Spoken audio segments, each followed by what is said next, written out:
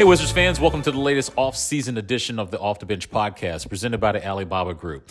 I'm the television voice of the Washington Wizards, Chris Miller. Coming up, it's our pre-draft podcast featuring General Manager Will Dawkins. We'll talk to Will after the introductory press conference to see how he, Travis Schlenk, and Michael Winger are working together with the rest of the front office staff as they're gearing up for Thursday's NBA draft, where we currently sit, Washington with the 8th overall pick. We'll get Will's thoughts on just best practices that he's taking from his time at OKC here to Washington, how important it is to have a good working relationship with other GMs in the draft in terms of trying to do potential trade business. We'll also ask him to evaluate this year's draft from top to bottom and how he sees the value of the 8th overall pick. All that and so much more coming up on this pre-draft podcast edition of the Off the Bench podcast featuring General Manager Will Dawkins. Wizards fans, Capital One Arena partnered with Clear to help Wizards fans get into the games faster for free. Beat the crowds on game day and enter through designated Clear lane at the 7th and G Street entrance across from Clyde's. Download the free Clear app and get started today. Will, it's good to see you again. I know you are busy this time of year getting ready for the draft. We'll appreciate some of your time here. I want to ask you how you're settling in non-basketball-wise in D.C. It's been a lot, I would say. A lot coming at you really quickly, but I'm enjoying it. I would say I'm getting used to the traffic. There you go. Trying to figure out the traffic patterns. That's been good.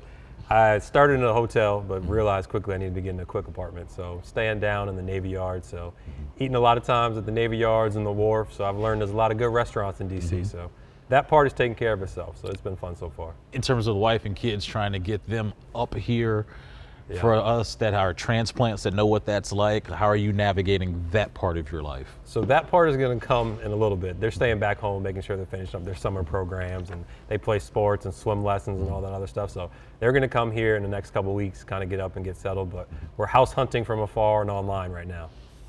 And you don't have the final say in that, right? You just say yes. And happy wife, happy life. You already know. There we go. All right, let's get into the job part of it. Since the introductory press conference, kind of like what's life been like for you on that side? A lot of like getting to know everyone.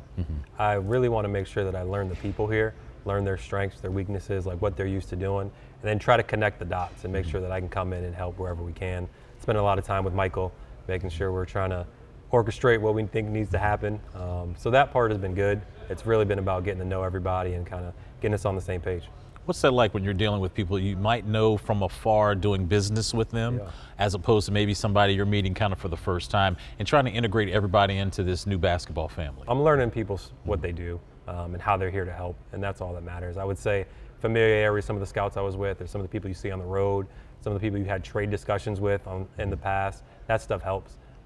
But you can tell that the chemistry that Michael and I have from working with each other in the past, that makes it easy. It's an easy kind of trickle down. Yeah, it's kind of an easy transition to what's it been like kind of reconnecting with Michael and also having this new working relationship with Travis Schlenk? It's great. I think Michael and I are both a little new in our roles, but at the same time, we have a lot of confidence in each other. And adding someone that has the veteran experience of Travis to the group has been super beneficial. I would say the group we have here has put in a lot of work, so we're just piggybacking on that and kind of coming in a room and figuring it out together. But there's been a lot of long dinners and time spent outside the office where you really bond with each other as well. So it's been a fun experience, and Michael and I have just kind of picked up where we left off in Oklahoma City. Kind of big picture, like what were some of the best practices that you did in Oklahoma City that you hope to apply here? Yeah, I would say the best practices that I can take with me from day one is the way you treat people, the way you treat players, the professionalism that you have in the building. Another thing would be attention to detail. The little things matter. And also the way you treat players, but the way you treat their representatives and their families, and having those strong bonds and relationships. Like, honesty is important, and you can have honest conversations, you get things done. So trying to take those things and bring them here to Washington, I think will be fairly easy, but you got to make sure you're doing them. How important is this time of the year to have, I don't know if it's a good relationship, but relationships with other GMs that you've worked with in the past to do business? It's a people-generated business, as most things are nowadays. So the more you can have conversation and connect on the families and ease the tension before you got to have the meat and potatoes of the conversation, it's good. And at the same time, those you haven't worked with as much, there's a professionalism and a standard that you work with. So it doesn't take long to find a cadence and a rhythm. And but knowing someone's timing and what they like to talk about and how they do business, that's very helpful.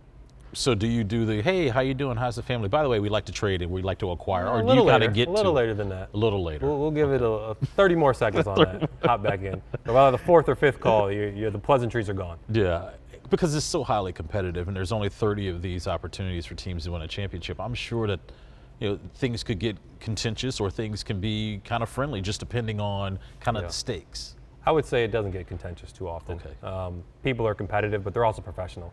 And we want people to know that when they're dealing with the Washington Wizards, they're going to get a professional response, and we're going to be serious and take everything what they say and protect that information. So as long as people know that that's what you're about, it doesn't really get contentious. And if it doesn't work for one team, it doesn't work. How do you evaluate the 2023 NBA draft top to bottom? It's a good draft. It's a very good draft. Obviously, you have some high-end talent, but the depth throughout the lottery and then into the second round is better than average. So I would say it's a good draft to be in. It's a good draft to have multiple picks in the first round and second round, and you can find players. In the second round, I'd love to get your take on just kind of the value of that. And you guys currently have 2 of those in the second round. Do you see those prospects, I'm talking second round only, as players that you can develop in the G League, or could they eventually be rotational pieces? How do you look at that? I think it depends on where you're picking. A lot of the guys that are early in the second round, you could say, are very similar tiered players to those in the first round. And I think that's why the league is coming up with different specific second round contracts for those players. But at the same time, when you're adding a third two-way, you're thinking it's going to be more of a developmental player later in the draft. So it really depends. There's times where you invest in senior players who might be more ready to play, and there's times where you invest on some international players that are going to take some time getting used to the game. So there's different ways to go about it. I think everything we do here will be through a developmental lens. So to answer that question, it will be about development. But at the end of the day, their timelines will be different depending on where they're coming in at. And that's important to us to meet them where they're at, set expectations, and then put a plan in place to help them get to where they need to get to. And now the question all Wizards fans want to kind of know is, how do you see the 8th pick this year? What does that player, obviously I'm not asking you names, but what does that person have to bring to the team? You want my draft board, or? I mean, listen. You want to come up there, we'll talk about it a little bit? If you want to, we would, but I wouldn't. It's not finalized. We just met, so I don't want to get into it. I appreciate that. How do you value the 8th pick this year? Highly. I think we're going to get a good player at 8. A talented player, a versatile player, and there's different positions you can go with that. So we're excited to be at 8 and fortunate. Will, do you see the 8th pick this year being a contributor to the team? Yeah, I think any player you take up there is someone you're going to invest in. And you're going to spend time and make sure that they get time on the court and are able to contribute. Certain players will come in and be able to do that a little faster, but the way we look at players is not in the short term and the immediate. We'll put a plan in place to see where they're best over their prime and their peak and take the long-term approach. But obviously, we'd love to get our 8th pick on the floor and see them do well. What's your philosophy on moving up, staying, or moving back in the draft to acquire multiple picks? You got to be flexible in draft. You don't know what's going to happen. The main thing is identify the guys that you really like. Try to find a way to go get them. If they come to you, that's great. If you got to move up, do what you can. If you got to move back or get back in the draft, I think it's all about identifying your needs, what you're looking for, and then finding a way to get there. It's a common sense thing that anybody that's getting drafted in the NBA can shoot, pass, dribble, do all of that. Not everybody. But there are some things that I think during your time in Oklahoma City that people like us from afar that can look at is they got to be good people too, right? Like what are some of the other things tangibly that you look for in a player besides the obvious, can he shoot, can he dribble, can he rebound? The intangibles matter, character matters, and that's going to matter here. The work ethic, the type of teammate that they are, how serious they are. I think bringing multiple guys like that in allow for the group to grow and become more serious and get the most out of what they have. A lot of the times when you're looking at the draft, the players start at a similar level. And those that maximize themselves are the ones that have the resources and buy into the resources.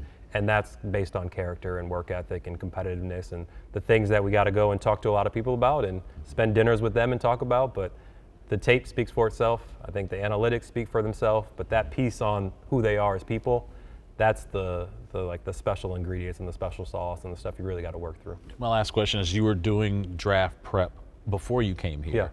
At another place, and now your draft prep now here in DC, how much is it similar, how much is it different? I would say a lot is the same in terms of the players you're looking at. We were fortunate to where the last place I was at is only 4 slots different. So a lot of the players that I was interviewing beforehand were in the same realm. You try to do a good job of knowing the draft 1 to 60, to be honest, 1 to 80 because of the 2 ways now, the non-drafted players. And that's not going to change no matter where you're at. The way you conduct workouts, the type of workouts you do, the visits. Sometimes you got to go some places, and we're not scared to do that.